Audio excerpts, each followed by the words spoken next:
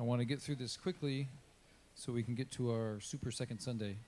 It dawned on us that today is Super Second Super Bowl Sunday. So, Super Second Super Bowl Sunday.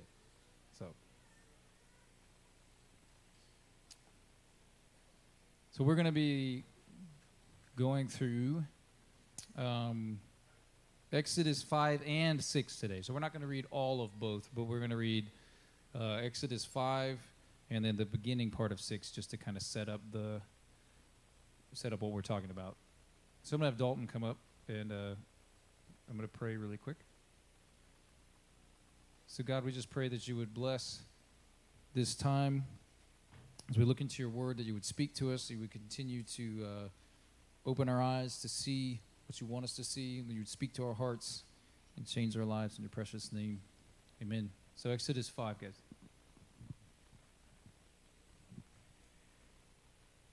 Exodus 5. Afterwards, Moses and Aaron went to Pharaoh and said, "This is what the Lord, the God of Israel, says. Let my people go so that they may hold a festival to me in the wilderness." Pharaoh said, "Who is the Lord that I should obey him and let Israel go? I do not know the Lord, and I will not let Israel go." Then they said, "The God of the Hebrews has met with us. Now let us take a 3-day journey into the wilderness to offer sacrifices to the Lord our God, or he may strike us with plagues or with the sword." But the king of Egypt said, "Moses and Aaron, why are you taking the people away from their labor? Get back to your work." Then Pharaoh said, "Look, the people of the land are now numerous, and you are stopping them from working." That same day, Pharaoh gave this order to the slave drivers and overseers in charge of the people: "You are no longer to supply the people with straw for making bricks. Let them go and gather their own straw, but require them to make the same number of bricks as before. Don't reduce the quota. They are lazy. That is why they are crying out, 'Let us go and sacrifice to our God.' Make the word harder for the people so that they keep working and pay no attention to the lies." Then the slave drivers and overseers went out and said to the people, "This is what Pharaoh says: I will not give you any more straw. Go and get your own straw wherever you can find it, but your work will not be reduced at all." So the people scattered all over Egypt to gather stubble to use for straw. All right. The slave drivers kept pressing them, saying, "Complete the work required for you each day, just as when you had straw." And Pharaoh's slave drivers beat the Israelite overseers they had appointed, demanding, "Why haven't you met your quota for bricks yesterday or today as before?" Then the Israelite overseers went and appealed to Pharaoh, "Why have you treated your servants this way? Your servants are given no straw, yet we are told, 'Make bricks.' Your servants are being beaten, but the fault is with your own people." Pharaoh said, "Lazy, that's what you are, lazy. That is why you keep saying, 'Let us go and sacrifice to the Lord.' Now get to work. You will not be given any straw, yet you must produce the full quota of bricks." The Israelite overseers realized they were in trouble when they were told, "You are not to reduce the number of bricks required for you for each day." When they left Pharaoh, they found Moses and Aaron waiting to meet them, and they said, "May the Lord look on you and judge you. You have made us obnoxious to Pharaoh and his officials and have put a sword in their hand to kill us." Moses returned to the Lord and said, "Why, Lord, have you brought trouble on this people? Is this why you sent me? Ever since I went to Pharaoh to speak in your name, he has brought trouble on this people, and you have not rescued your people at all." Then the Lord said to Moses, Now you will see what I will do to Pharaoh. Because of my mighty hand, he will let them go. Because of my mighty hand, he will drive them out of this country." God also said to Moses, "I am the Lord. I appeared to Abraham, to Isaac, and to Jacob as God Almighty. But my name, the Lord, I did not make myself fully known to them. I also established my covenant with them to give them the land of Canaan, where they resided as foreigners. Moreover, I have heard the groaning of the Israelites, whom the Egyptians are enslaving, and I have remembered my covenant. Therefore say to the Israelites, I am the Lord, and I will bring you out from under the yoke of the Egyptians. I will free you from being slaves to them, and I will redeem you with an outstretched arm and with mighty acts of judgment. I will take you as my own people, and I will be your God. Then you will know that I am the Lord your God, who brought you out from under the yoke of the Egyptians.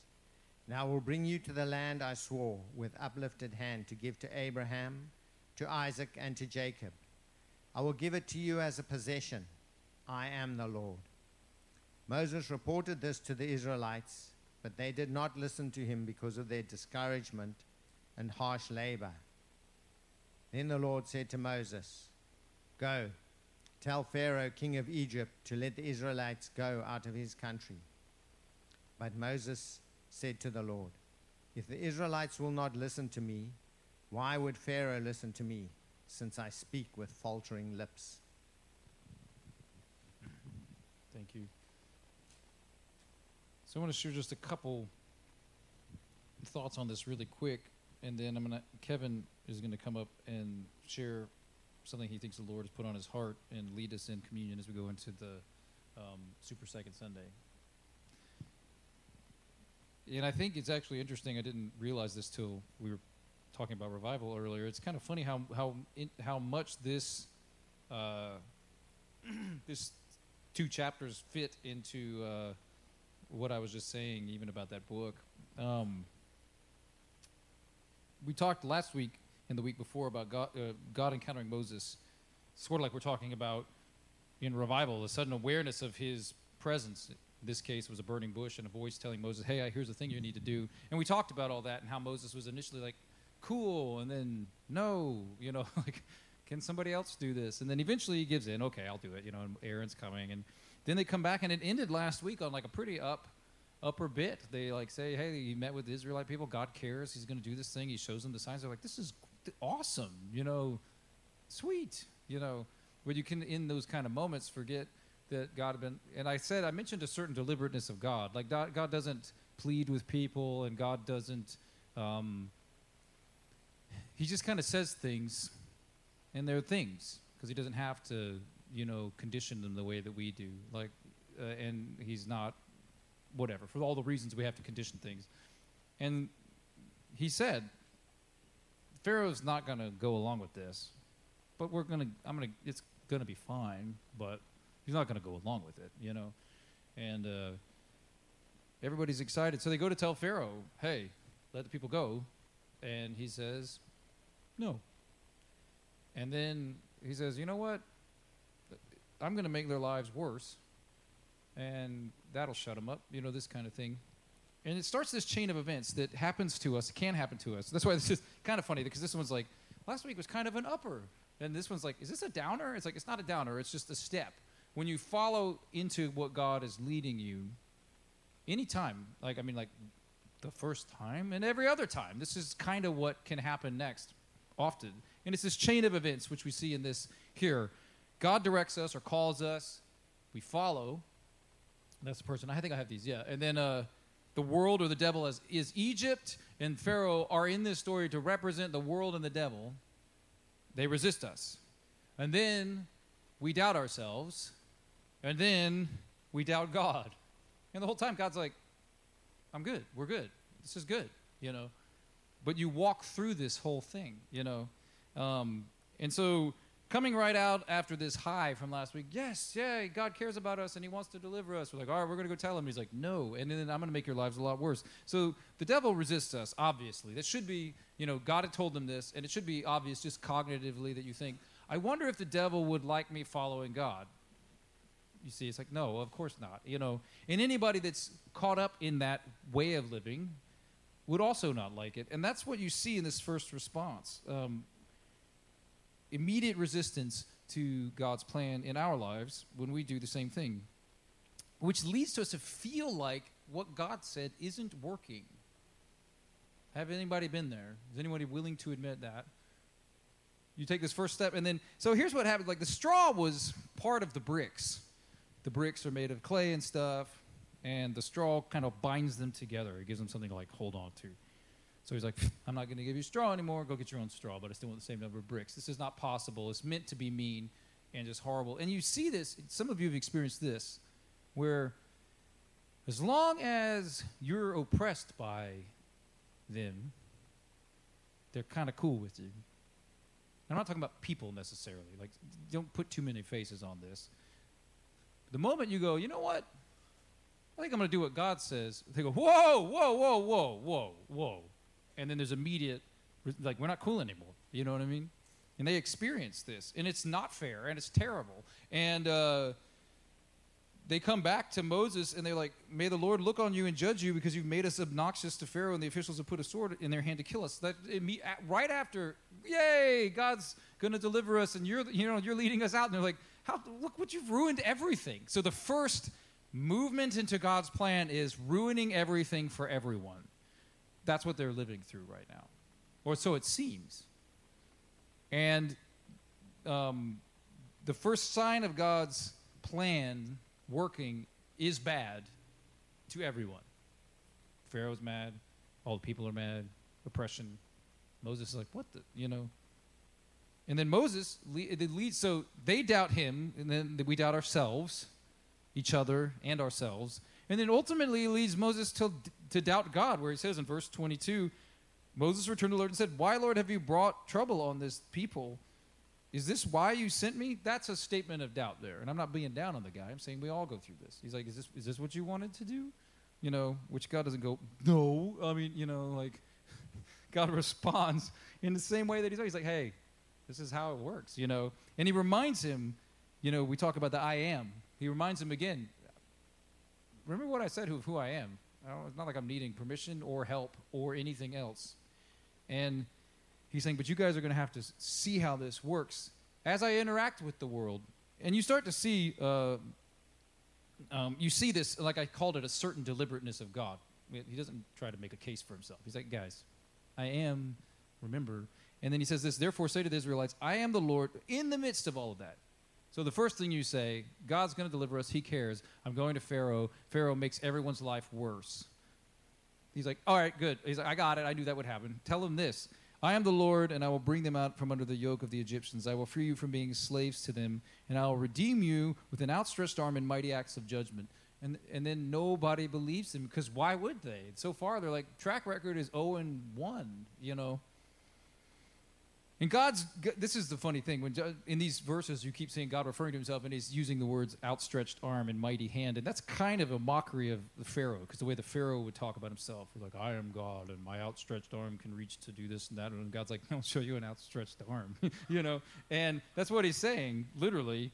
And so sometimes following God causes others to react negatively to us, but it's still worth doing because God has a plan. And this is not the end of the story.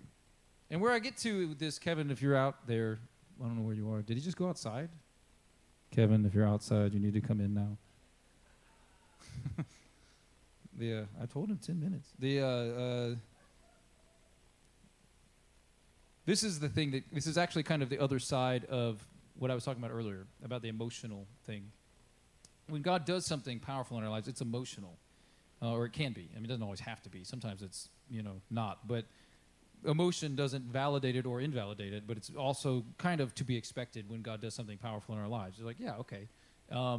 But then you also can get into situations where doing exactly what God says, and in this case, having the exact effect God said it would, even though we might have forgot those parts.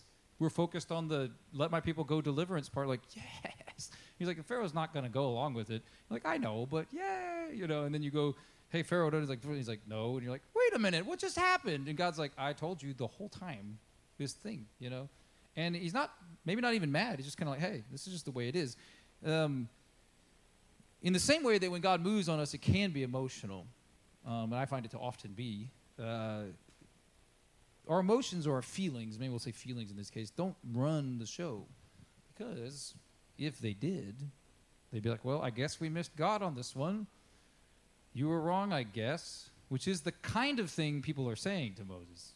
He even causes Moses to go, God, why did you even do this thing? Because it's not doing what I thought it would do. And God's like, it's doing what I thought it would do. It might take a minute. And that's why we're stopping right here, because this is where these chapters stop, but it's not the end of the story. This is where God starts to do, he says, with my outstretched arm and with mighty acts of judgment. He has a plan here that needs to happen between him and the Egyptians, and specifically the gods they're worshiping and all the stuff that's wrapped into that. He's like, you think this is how the world works? I'm going to show you it isn't. And it doesn't go quickly. It takes a minute, and we're going to go through that next week. But it's not the end of the story, but we find ourselves living. I like stopping here or handing it off to Kevin here, because I think that we often find ourselves exactly in that moment. Following God, I got it. Doing that first thing or whatever, and seeing blah, the whole life seem to fall apart, and then kind of backing up and giving up. And the encouragement is, don't go that way. Go this way. And we'll see this come up over and over as we go through this book. I know some of y'all have read it, but your turn. Well, I just wanted to go into a time of prayer. And so if the prayer team, if whoever's doing the prayer to Richardson's, I really felt stirred to pray for people today, specifically for deliverance. As we go through the book of Exodus, we see themes of this deliverance. And so we've been studying the book of Exodus as a youth group.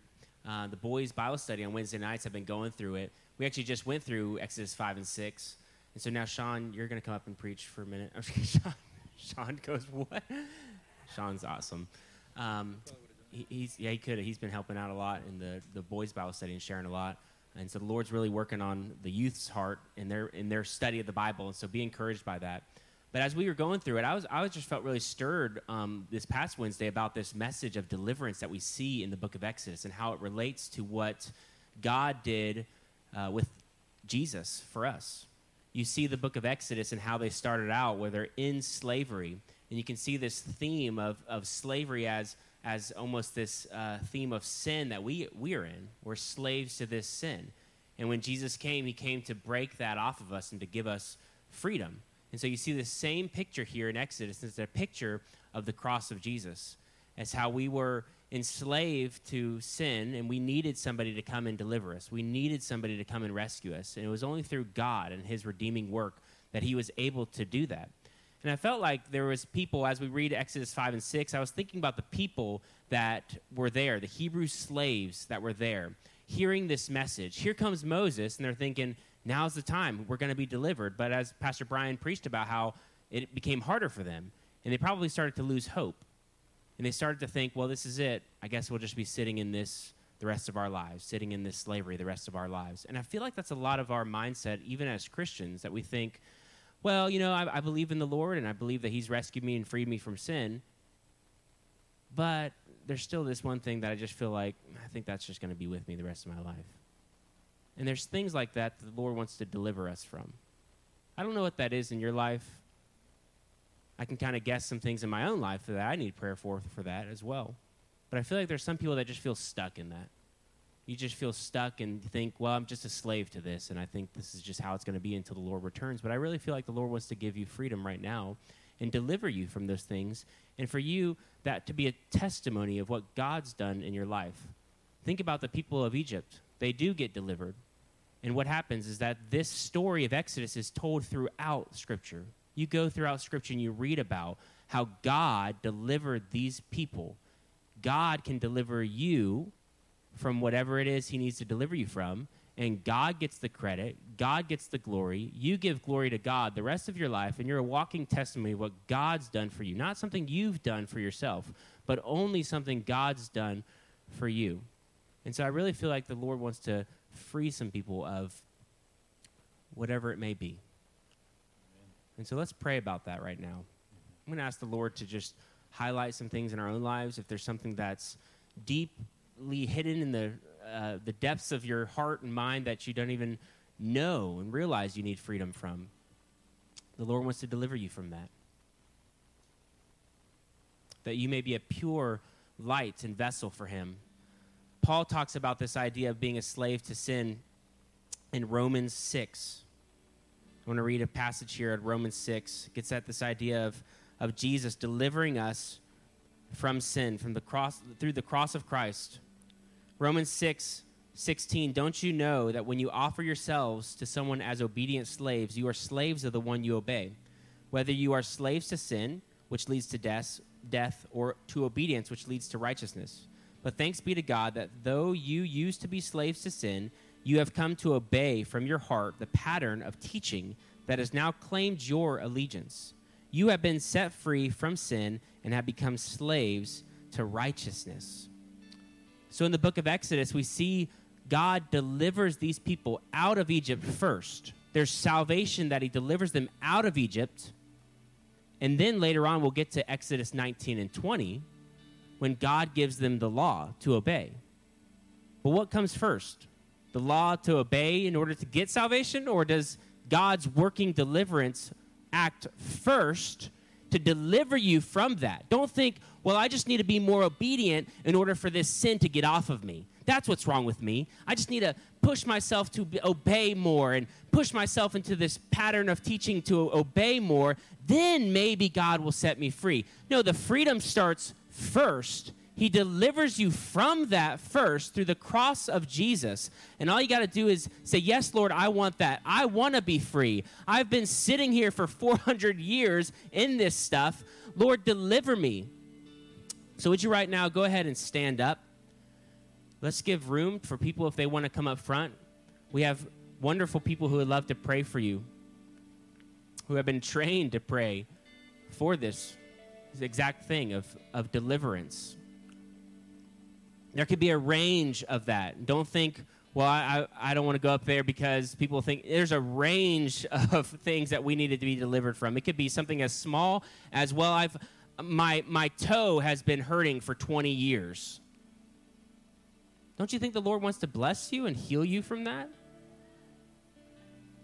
Just something as small as that. That might be someone in here right now. Maybe somebody has that.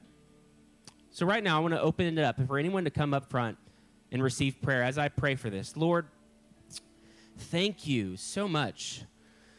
Out of your great grace, your great power, Lord, you have delivered us from the bondage of sin and death. You've freed us, Lord, from a life of sin to live for you, Jesus,